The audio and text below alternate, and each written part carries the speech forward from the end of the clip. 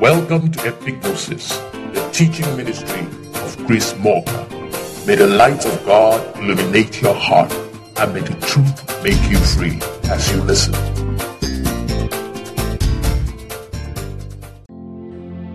We have been talking about the subject of consciousness, and in the preceding episodes, we had initially looked at the consciousness of being more than your body. There are some people who believe themselves to be just flesh and blood, nothing more. So they live off their basic instincts, only doing what their body requires at any time. Then we moved on to another level of consciousness, where an individual knows themselves to be more than their body, making their decisions on the basis of intelligence and not just mere instincts. To most people, these two levels of mental activity, which we have dealt with so far, are all that exists. But I can tell you the truth that it's only the beginning. Beyond the intellectual level of mental activity, there is also the spiritual level of mentation, which is quite limited when we're living in the body, but infinite when we come out of the body. The physical body actually has a palliative effect on the soul, limiting the soul's activity to levels which are contemporary within the physical dimension. This was a deliberate measure taken as a means to protect the realm from utter destruction. We might not realize it, but this physical planet we live in is a very tiny place which needs to be protected from us, who have been temporarily sent into it through this body to gain experience. Imagine if everyone on earth has the power, as Christ said, to move mountains. We will be throwing mountains at each other when we are angry, and the earth will not last 1 week. Humanity is flawed and therefore needs to be restrained. That's why the body has been designed to put a cap on our abilities, not just for the protection of our environments, but for each other's protection also. Now, as limited as it is in the body, the soul does possess some spiritual senses, although varying from person to person. In this episode, we are going to be looking briefly at these activities and trying to make a case for the development of this part of the soul. We had said the soul has three parts: the sensual, the intellectual, and the spiritual components. The first two are quite common, but this last one is not, because it is not an absolute necessity when it comes to living as human beings on the earth. These higher activities only have to do with accessing traces of those infinite powers we spoke of earlier, though in finite levels. As we know, humans have spirit, soul, and body, and the soul is the middleman, or the center of a human being, where consciousness happens. So if it doesn't happen in the soul, we cannot be aware of it. Now, the soul itself has three divisions, as we said. Two out of these subdivisions are linked towards the other parts of the human being. This is what I mean. The sentient soul, or the sensual mind, is linked to the physical body and serves as a channel through which impulses from the body comes into the consciousness. In that same way, the spirit mind is linked to the spirit and also serves as a channel to receive impulses from the spirit into the consciousness. It can be said then that the consciousness resides in the intellectual mind, which is the center of the entire human makeup. Every other part of our makeup serves as a channel that serves this central part. The body picks up physical sensations and transfers same into the consciousness through the sentient soul. Then the spirit picks up spiritual impulses and sends them down to the consciousness through the spirit mind, which is why once the central part, which is the intellectual mind, is inactive, the person is just like a shell, like those in a coma. They are alive bodily and their spirit is also there, but they might as well be dead because the part that gives them expression is inactive. Going back to the present topic, the spirit mind serves as the spiritual sense of the mind, bringing into our consciousness things coming from our spirit. Now the question now becomes why anyone needs to have this sense active.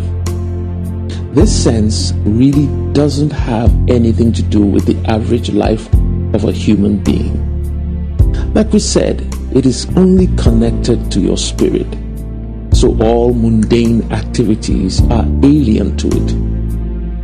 Most people live their entire lives without engaging that part of themselves at all. Some people, however, engage it unawares through dreams and what we call intuition. It is that feeling you get when you meet someone and you just feel they are not good, but you don't have any evidence to prove it. Or that feeling of impending danger you might have when there's nothing threatening around. It is that extra sense of knowing which is not sourced from your physical environment. There are those who are very perceptive in this dimension, and there are those who are practically dead in it. Those who are perceptive in this dimension are spiritually responsive, but those who are dead on this level are irresponsive spiritually. Now I know this might be a little confusing for a lot of people, especially Christians who tend to talk a lot about spirit, assuming they are directly related with their spirit on certain occasions. But the truth is that most of those things we hear are actually emanating from our minds still, howbeit a higher part of the mind. This part of your mind is also where what we call the conscience is, though it's a lower part of it and it's connected to the intellectual mind. It picks up patterns of thinking from your consciousness and makes it a law for you. It speaks with great authority. This is why a lot of people actually believe it is God talking to them, because it's quite hard to resist its instructions. Its proximity to the spirit causes that God-like attribute to rub off on it. So in a manner of speaking, it's actually God-like. Man is made in the image of God, and this part of us is more like that inward God's mouthpiece. One might now ask why our spirit cannot speak directly to us. Now the spirit speaks all the time spiritually, but we may not understand because our consciousness is tuned to human language, and also because of our level of understanding. This is why though God hates slavery, Moses still gave instructions on how to own a slave in the law, and God did not stop him from doing that. All spiritual knowledge cannot enter at once into our consciousness. It will be too much for our human minds to bear. Every level of knowledge must wait until our understanding is ready to receive it as humans. The fact that God allows us to do certain things at a particular time does not mean God likes it, but it means it is not yet time for us to know it. It is also why there are questions which God will not answer for you now, because you're not ready for the answer yet. So this part of the mind we are talking about cascades the information down to a level we can understand as humans. Not that the information has not been there all along in the spirit. It was just simply time for it to make its entry into our consciousness. Now, I previously asked why anyone needs this part of the mind at all. To that I will say that sometimes there are problems and issues in life which require solutions beyond what we can obtain from the physical. How many lives have been saved because they got an early warning inside them to leave a location before something terrible happened?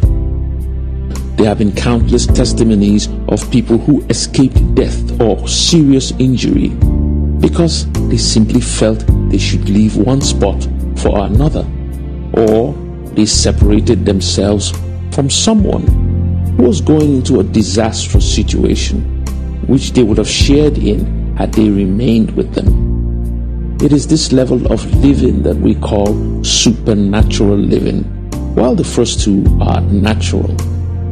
Before I round up this topic, let me address something which might be in the minds of some people. And that thing is the operation of the Holy Spirit in our lives. In light of everything we have just said, one wonders the place the Holy Spirit has in us. Now, to explain this, let me talk about the process of spiritual regeneration, which is what we call being born again.